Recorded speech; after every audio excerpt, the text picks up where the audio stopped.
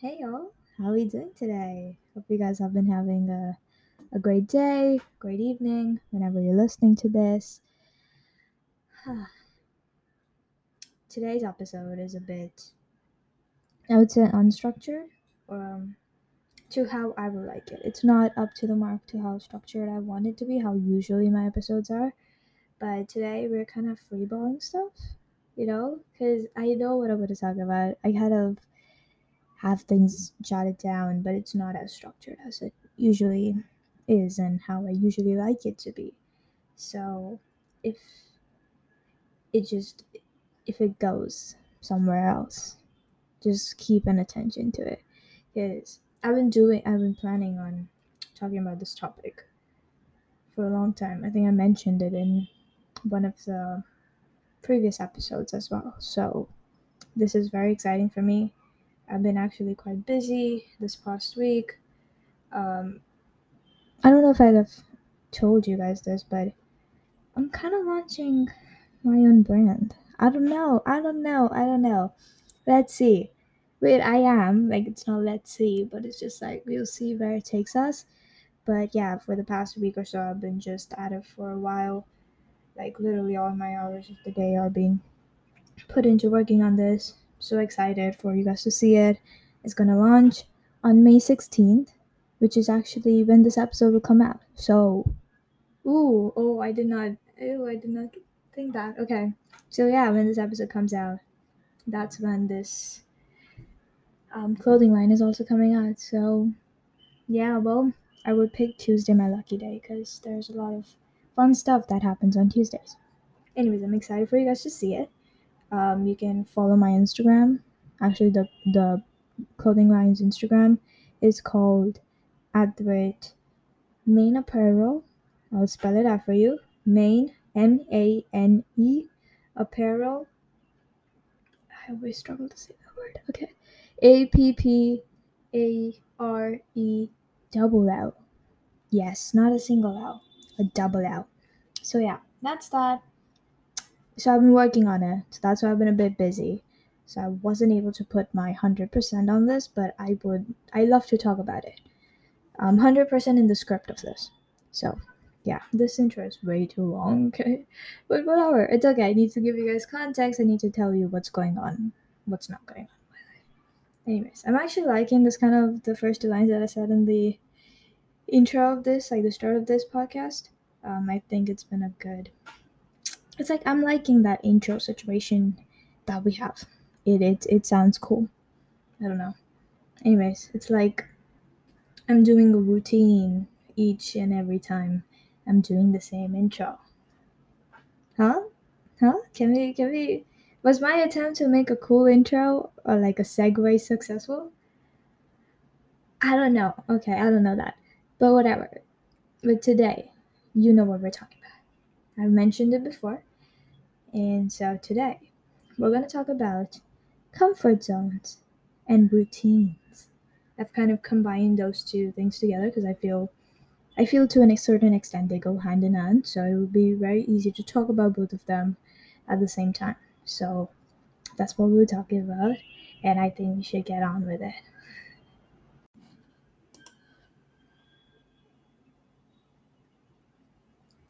Okay. Routine. What is routine? Um, Routine is something, I mean, we're all familiar with it. Routine is something that we, it's basically repetition of a particular activity of a habit that we keep on doing it again and again over the course of days, years, months, whatever. That's what routine is. Now, routine is, I would say, like, I wouldn't say scary word, but it's a word that sometimes people refrain from using because, according to some people, routine is like doing the same thing over and again and getting bored by doing it. Like, it's not your favorite activity when you're doing something. Like, oh, if you're doing the dishes, doing laundry, that's like a routine that you do every week or every day. And that's kind of like that then associates to the fact that, oh, it's boring, I don't like it, and then that routine word is kind of stuck along with it. So To some people, routine is like, oh, it's boring. It's doing the same thing again and again and not feeling excited each time you do it. But I would say routine is actually very important because being in a routine um, causes you to know what comes out of it. You're not thinking a lot. Your brain does enough thinking throughout the day, has like 100,000 thoughts in its head, even more than that, right? Only few we can comprehend and we actually say it out loud, but there's so many thoughts going on inside their head. So when you follow a good routine, you are eliminating that part of like thinking, and you're eliminating that overthinking that sometimes that you do. So it's so, I would say it's very important because you know what the outcome is going to be like, so you know that you will be happy. It creates a mood. So for example, if you're cooking, right? If you do like a habit of cooking every day or like every 2 days or every alternate day, and if cooking genuinely makes you happy, it's a hobby that really makes you happy when you do it, you don't have to think like twice before doing it. You know it's gonna make you happy, and thus your mood is gonna be changed. So if you have a bad day that morning, you come home, you cook food, your mood is instantly lifted. You don't have to think twice about it. So routine has that kind of sense of comfort, that like gives you a little nice little cocoon. That whatever, if you follow that routine, you know you're going to be happy. It will create a very happy mood in your head. So if you're having a bad day, it just makes life great. Your life doesn't auto shift to a YOLO mood. Like you only live once. Like it does not go into that direction, which tends to cause you doing things that you never intend to. You know, that's what routine does. When your mood gets like disturbed or you're not happy, like someone spoils your mood, you say that, or something spoils your mood, it's not because like one bad thing happened to you. It's because a series of continuous like things that are bad that happens to you, which affects you, and it keeps on hammering like, oh, you're having a bad day, you're having a bad day, see, here's the proof, here's the proof, here's the proof. It's multiple things that kind of impose that idea. So what a routine does, it helps you from your mood being constantly disrupted. you know it's the conscious choices that you make that dictate your day, and not necessarily your goals. You're just saying if you follow this routine, your day is gonna go good. It's not saying that, oh, your future is gonna be stuck like this. No, it's just gonna help you organize your day so that it can go on to be, so that you can have free time. You can have time to do other things that you like. So I would say routine is not a bad thing. I would say I do have a routine. Sometimes it's very hard to follow a routine. Actually, it's not that easy. It's, well, I my mother used to say this, that if you do a particular habit, a good habit, for 21 days, it kind of sticks with you and it becomes like a habit. It becomes like a routine for you. So every day you just keep on doing it. So if you do anything for 21 days, it will stick on forever. I try to do it for 21 days. It never really works out. But it is what it never really works out. It generally doesn't. And you regulate your daily actions. You tend to deactivate your fight or flight instincts, which makes it difficult to deal with change. People tend to enjoy their routines because their fear instincts are turned off long enough to actually affect them, which is a good thing. It's actually a good thing when you are so invested in your daily actions that your fight or flight is kind of disrupted. Not disrupted, it's switched off. You could say that. So then people are more prone to enjoying their routines because they're not overthinking unnecessary things. Thing is, it's good to overthink, but not unnecessary. things. You are not supposed to overthink unnecessary things. So that's what happens when people are so accustomed to that routine, their fear instincts just turn off.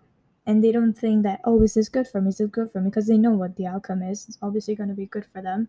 It's not going to go any other way for them. Like, it's going to end up turning that way. And that's why they enjoy it. It affects them in a good way. That's why, imagine like you're coming home from a very tiring day. You come home, you take a shower, you do your entire routine, and then you sit down, order food, watch movie. Like, it's like the perfect, nice, cozy environment. You know, when you tend to follow that kind of, in a way, it's a routine. So if you tend to follow that kind of routine, you know it's gonna make you happy because that's what it has done for, and it will not do it any different in the future as well. You know, it's like routine tends to act as like a feeling of safety, right? Especially for children. I think for children, it was a simple routine for us when we were in like middle school or something, like fifth grade or sixth grade or something. You know, you go wake up like 6 a.m., get ready, go to school at 7:30. You would do your entire like there was a period like periods and like timetable, and you would follow that. And you would come home, would have like maybe like some kind of snack. You would take a nice little nap, and then you do a bit of your homework, and then you go down to play with your friends, come back home, have a shower, have dinner, and then just go to sleep, right? That's what that kind of routine kind of made us feel safe and kind of made us feel content in a sense.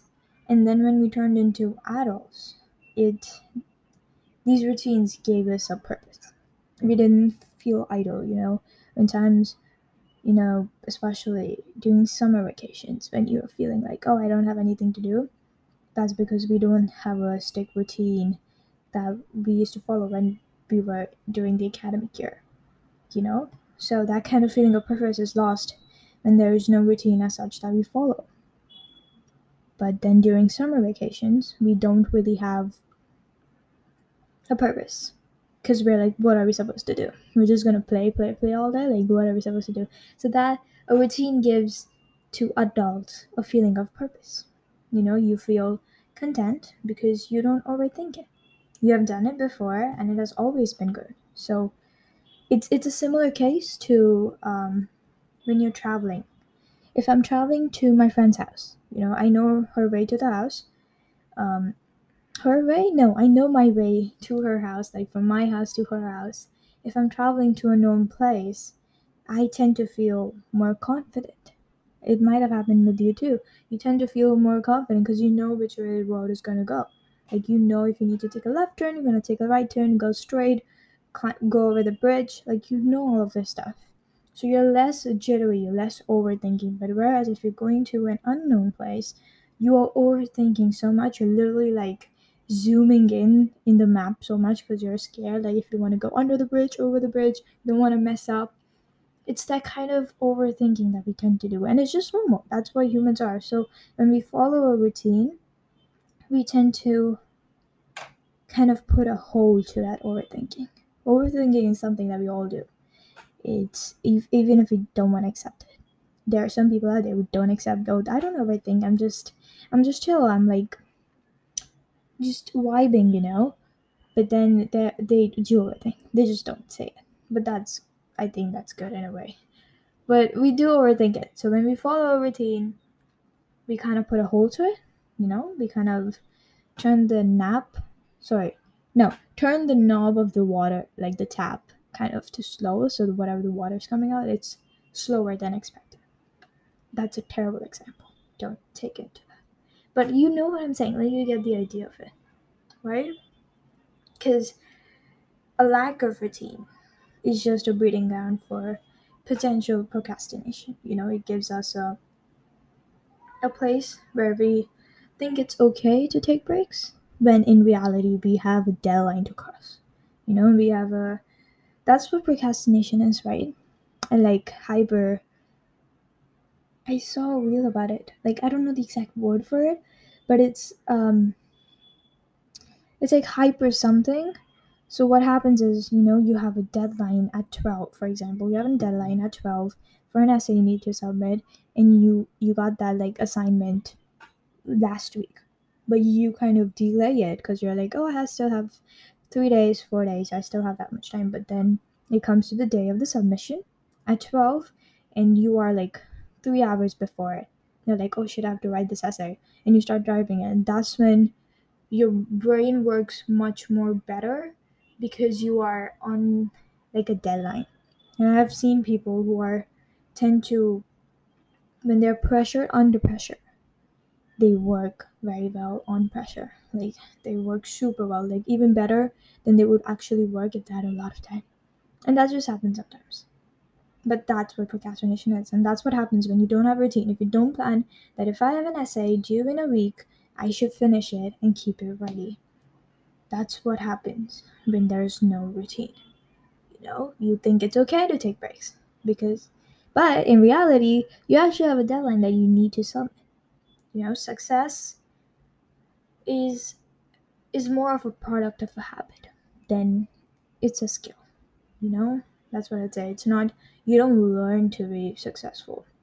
It's just something you learn a particular thing again and again and again till you master it, which makes you successful. Does that make sense? Success is more of a product of a habit than it's a skill. So you don't learn to be successful. It's not a skill that you acquire. It's more something that you learn a habit so well you master it again and again and again till you have aced it, which makes you successful in that field. That's why you can't be successful in each and everything. You have to be, it's not you have to be, but you are kind of not so good at a particular thing.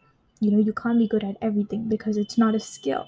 Success is not a skill. It's something, it's a habit. You tend to do it so much again and again, particularly that's why you're successful in a particular field. You can't be successful at everything.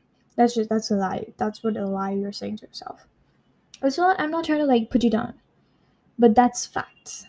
And sometimes this kind of fact is helpful for people who think that, oh, I'm not doing anything with my life, I feel a bit worthless. This kind of fact help them because it's a fact. But they think, oh, this person is good at everything, I should be good at everything too. That's not usually the case. There's at least one or other thing that they're not good at. You just need to know that. Okay? It's a self-esteem boost for some people.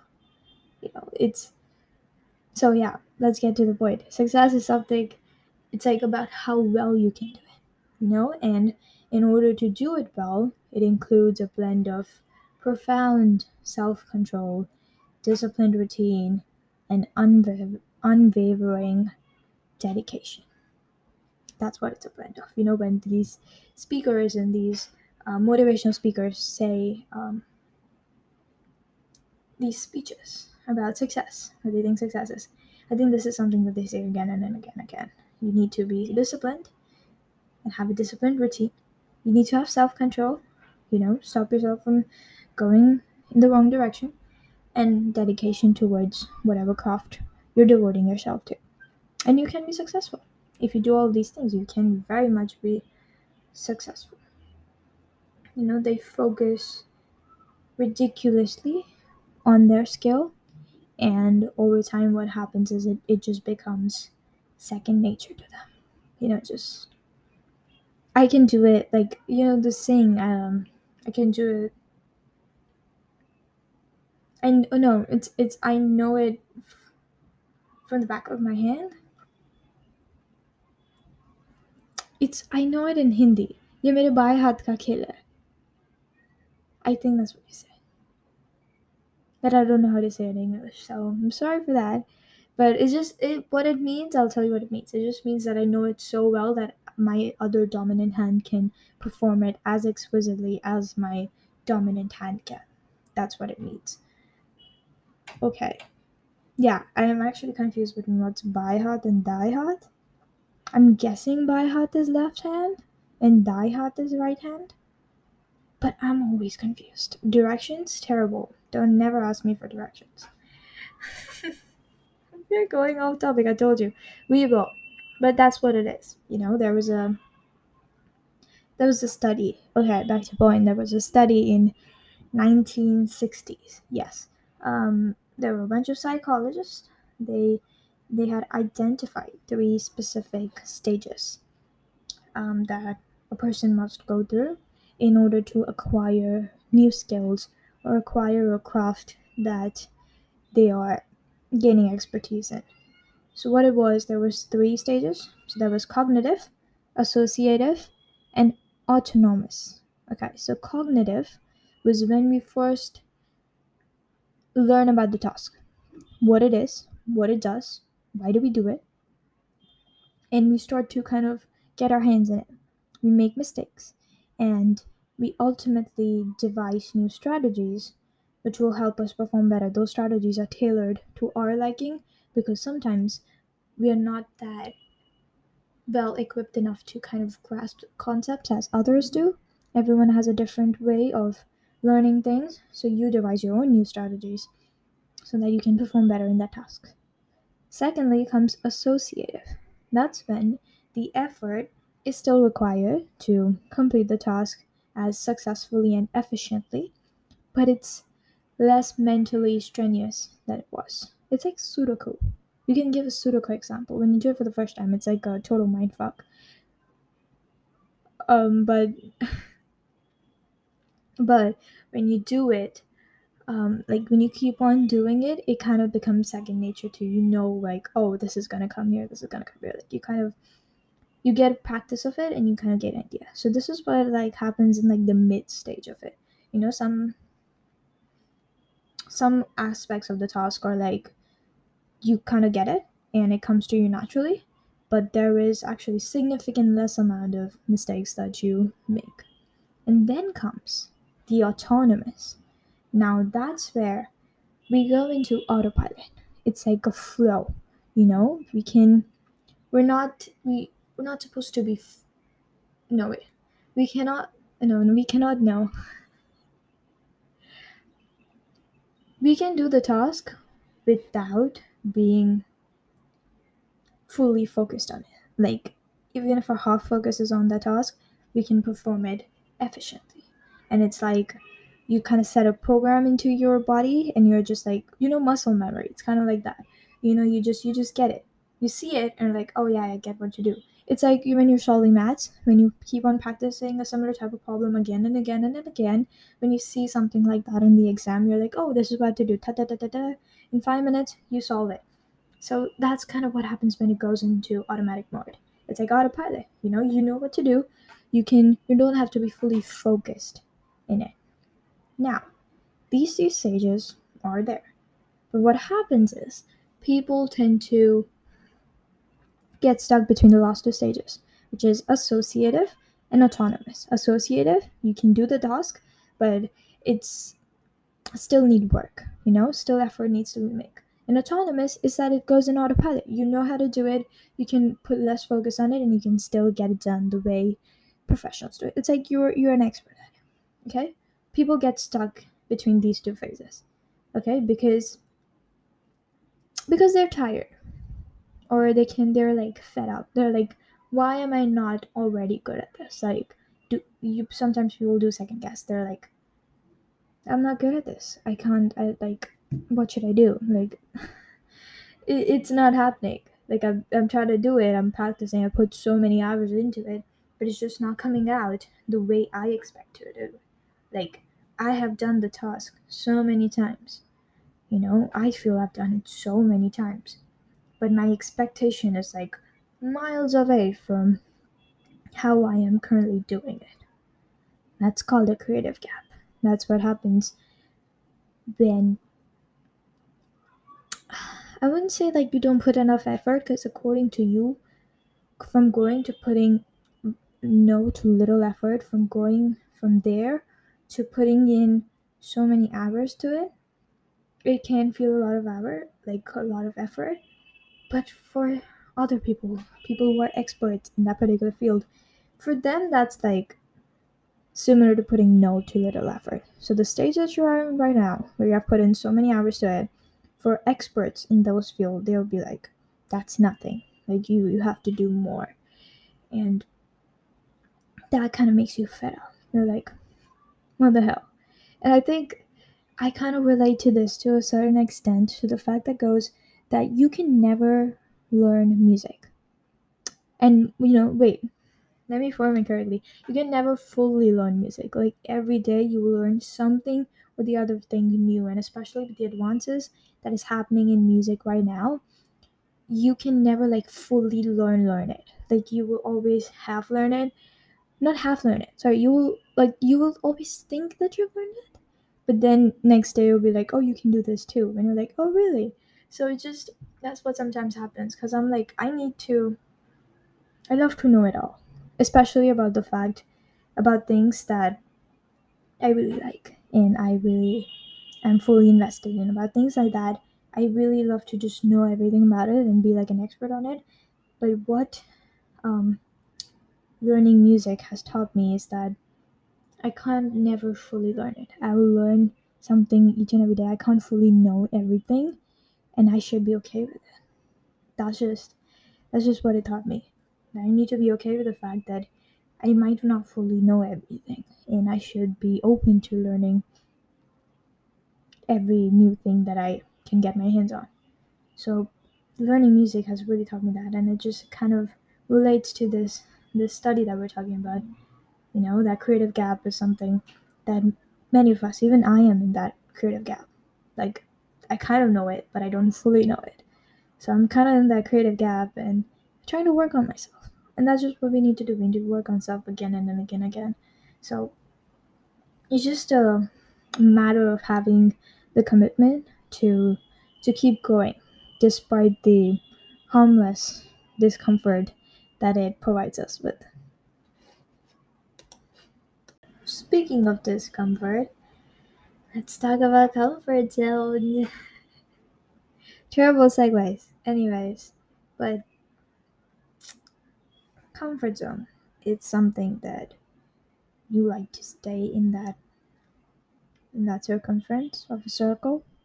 You like to stay in that because you know that if you go outside of it, or you think that if you go outside of it, only bad things will happen, and things will not work out the way you want to, and you are kind of scared to what the outcome will come out if you do something that's out of your comfort zone. But for not breaking your comfort zone is like road blocking your happiness. Because what happens is, right now in your comfort zone, you're in your comfort zone, you think you're happy, you're like, oh, I'm happy right now. But that's like only a level. You think you're happy to this level only. You could be happy more. You could be happy more. No, you could be more happy if you stepped out of the comfort zone, but you don't know that. Because you think, oh, this is the highest level of happiness that I can get. After this, only bad things will happen, so I need to protect my happiness. I can't like fully embrace it. But this is only the happiness that you know about. There could be more happiness out there. You just need to get out of your comfort zone. You need to practice that healthy discomfort. That fight or flight instinct that we talked about. You kind of need to be more, instead of deactivating it completely, you need to keep it in like third gear. I don't know about cars, but you need to be like, keep it like, you can instantly switch it. Like keep it in your next gear. You can instantly switch to it. It should not be completely foreign to you. The idea of having a fight or flight instinct, that kind of idea should not be foreign to you at all. It should be in your next gear. Your hand should be on the gear at all times. And if something happens, you can just switch it. Right? So you need to practice that kind of healthy discomfort. You need to learn to lean into your stress and not necessarily resist it, because you are indirectly stopping yourself from maybe potentially getting more happier than you currently are.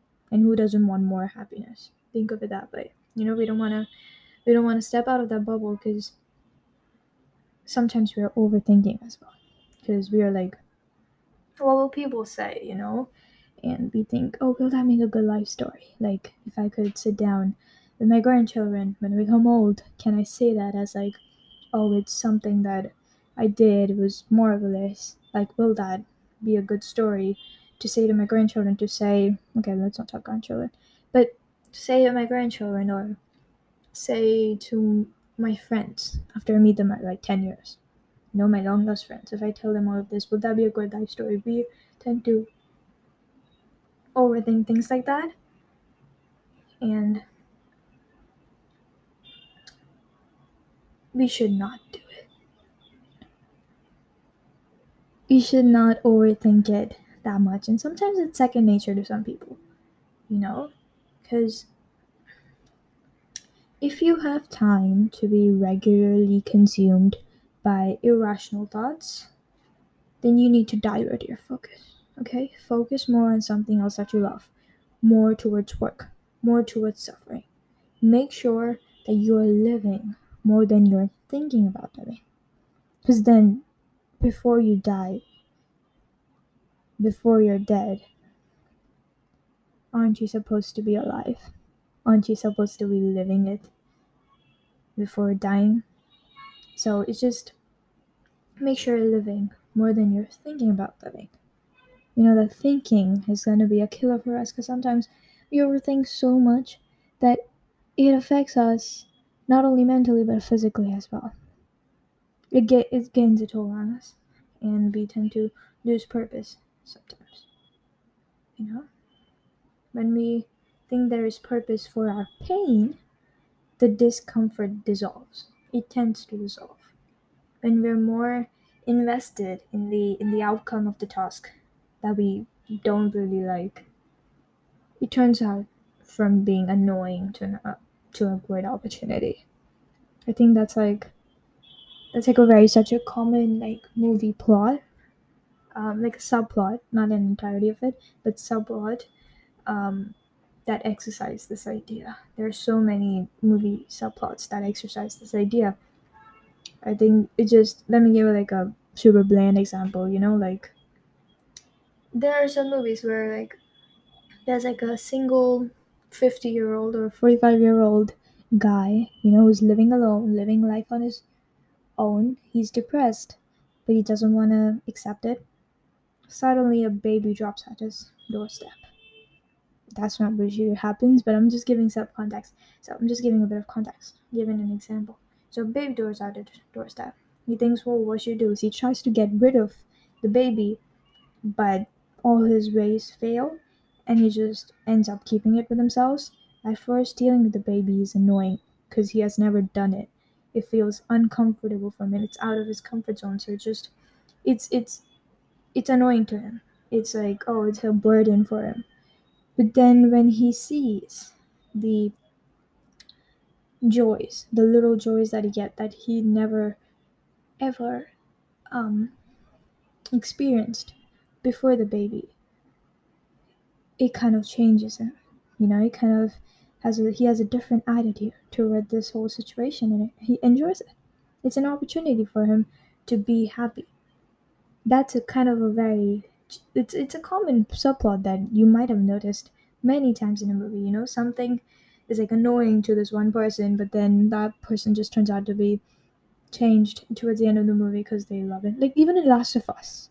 Have you seen The Last of Us? If you have, Joe, when he was told to, when he and, I, I forgot the girl's name, but the girl, not the small girl, the girl who then dies at the beginning of the journey, him and her, when they were assigned to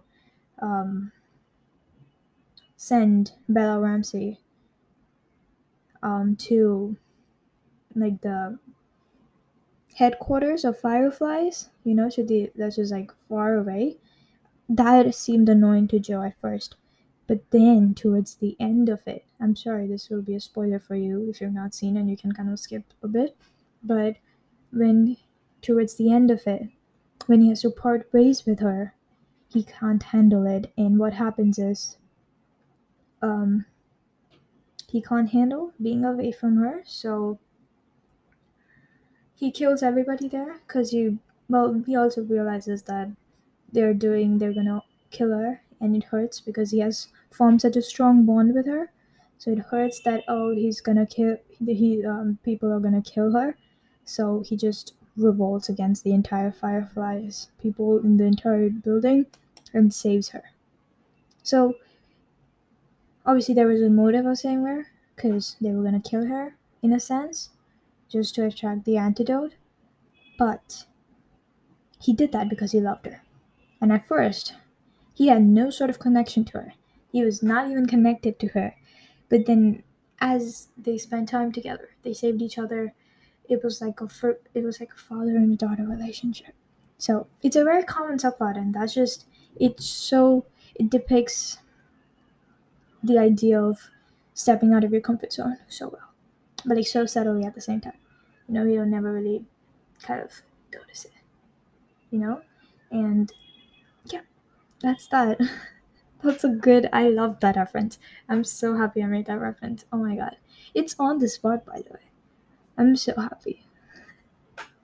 We tend to care more about comfort than we do about change. We would rather remain moderately uncomfortable than deal with the uncertainty that there is some real change happening in our life. It can also be the submissive part of you that the society has kind of indirectly imposed on you unknowingly, that just let things go even if it like kind of discomforts them, like of if someone is cutting the line. Some people tend to not say anything. Some do, some make a whole scene out of it, but some tend to not say anything because they're like, oh, it's fine, it's okay, they're just doing that.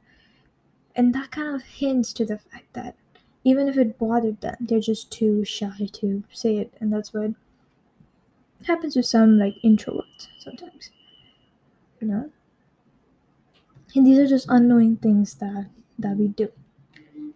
People who do speak out about things like these, who are extroverts as we kind of group them into, they are known as outgoing and outspoken stereotypes, and then they are kind of put into this category where they're like movement, like they just say anything that comes to their mind, and then they're thought of as rude and like not respectful towards people, which that is definitely sometimes not the case. They're just trying to say, oh, this is wrong, and I'm saying you like that is wrong, so you need to listen. I'm not gonna just sit here and be like, oh, I'm just gonna get right. I'm not gonna do that. Some people are like that, like, I'm not gonna do it, I'm gonna say that's wrong. And that kind of like bothers some people, and they're like, oh, you're rude, you're not respectful. Hello, I'm just telling you that's wrong, and if you asked any reasonable person, they'll also tell they're wrong. So it's just that kind of stereotypes in the society.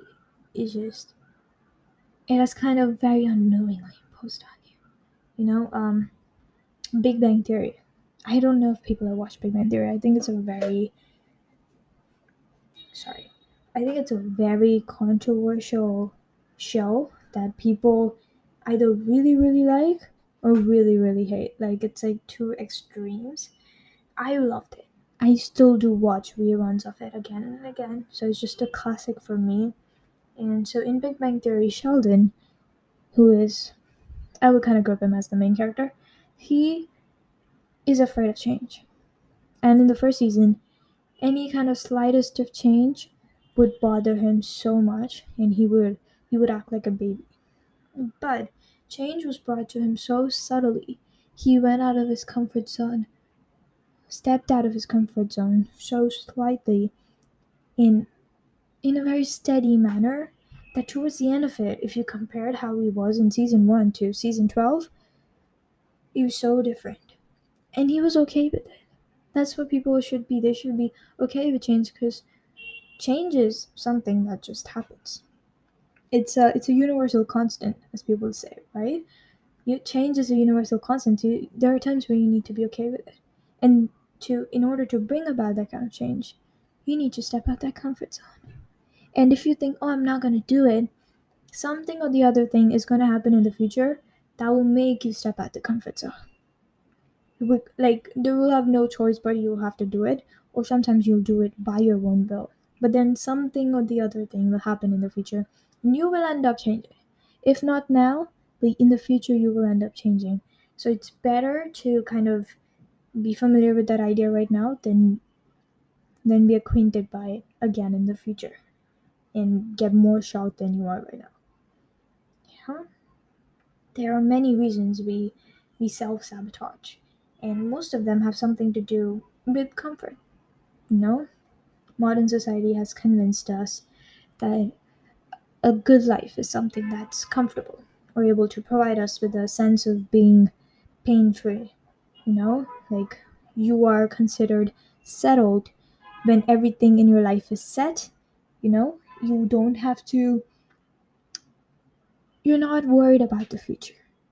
That's what people kind of say, that, oh, you're living a good life. You have a family, you have money, you have a job, you have a hobby, all of that stuff. Everything is set for you. That kind of no pain is what people strive for when they're working in their 20s, so that their 40s and 50s and their old ages become good. That kind of pain-free factor. But and it goes hand in hand with the fact that human beings are kind of hardwired into seeking comfort, because we don't like discomfort for too long. It might feel adrenaline filled at first, but then after a point, we're like, oh, I need to go back home. Like, I need to go back to where they think they belong. Emphasis on think. So sometimes it's about altering your mindset to focus on the discomfort, that you're going to face if you don't do the thing that is in front of you, rather than focusing on the comfort of being like, oh, I should do this thing. I should not do this thing. Focus on the discomfort that you will face if you don't do the thing that's right in front of you. This, which will lead to overthinking. When you're focusing, it'll lead to overthinking, and that will make you indecisive and make you crazy and will provide resistance in turn. So, we are good at self-sabotage because we do not like to step out of our comfort zones. We humans seek comfort, so as soon as we step out, we sabotage ourselves. We're like, oh no, I'm not doing this, I'm not doing that, this will happen, that will happen, and we tend to create more problems than we actually meant to, or that were actually meant to be. We just create more problems than that. And that just then fucks up with our mentality up here as well, because we're like, oh, I told you so. That's what happens. But that I told you so only happened because you self-sabotaged yourself by overthinking things. What I'm trying to say is that we humans tend to overthink about probably some of the nonsense of things that we're not usually meant to overthink, but that's just our nature. We need to be more accepting of change and stepping out of comfort zones. We love our routines. We can always step back into those routines, but being always stuck to that particular routine will stop us from experiencing the more better things. When people say, oh, you need to experience more things, you need to be out there, that is only going to happen is when you get out of comfort zones, when you be accepting of change. And the step one to get out of comfort zone is to be okay with being in discomfort. It should not boost up your fear instincts and be like, oh, I'm scared instantly. No, you should try to be more comfortable in that discomfort that you feel. That's step one. And from there on, you can probably conquer the world. You can do that. That's just, we humans are left to fully unlock our potentials. We are just left to fully unlock our potentials, and we just constrain ourselves because we're like in so love with our comfort zones, that we're so love in the routine. Routines are good. They give you structure, but not always. You don't need a routine for everything. Excess of something is can be harmful, can be poisonous. So have a routine, not bad with it, but make it a kind of like a weekly habit or a daily habit to do something that you won't normally do and see what happens. You might learn something new. You might meet someone new. You will form a great bond with them. So many unexpected things can happen, and you will not find that out unless you go out of your way. That's what I want to say. If I had to summarize this, that's what I would say. Anyways, I think I would end today's podcast. Yeah, I love talking about it. I think I talked a lot today. And it was fun. It was fun. We went into little blabbering sometimes. We kind of talked something good. I love it. So I'm very, very grateful that I have this platform to talk to you guys. And yeah, I think that's it. Hope you guys have a great rest of the day, evening, whenever you're listening to this. And I'll see you guys soon. Bye bye. Love ya.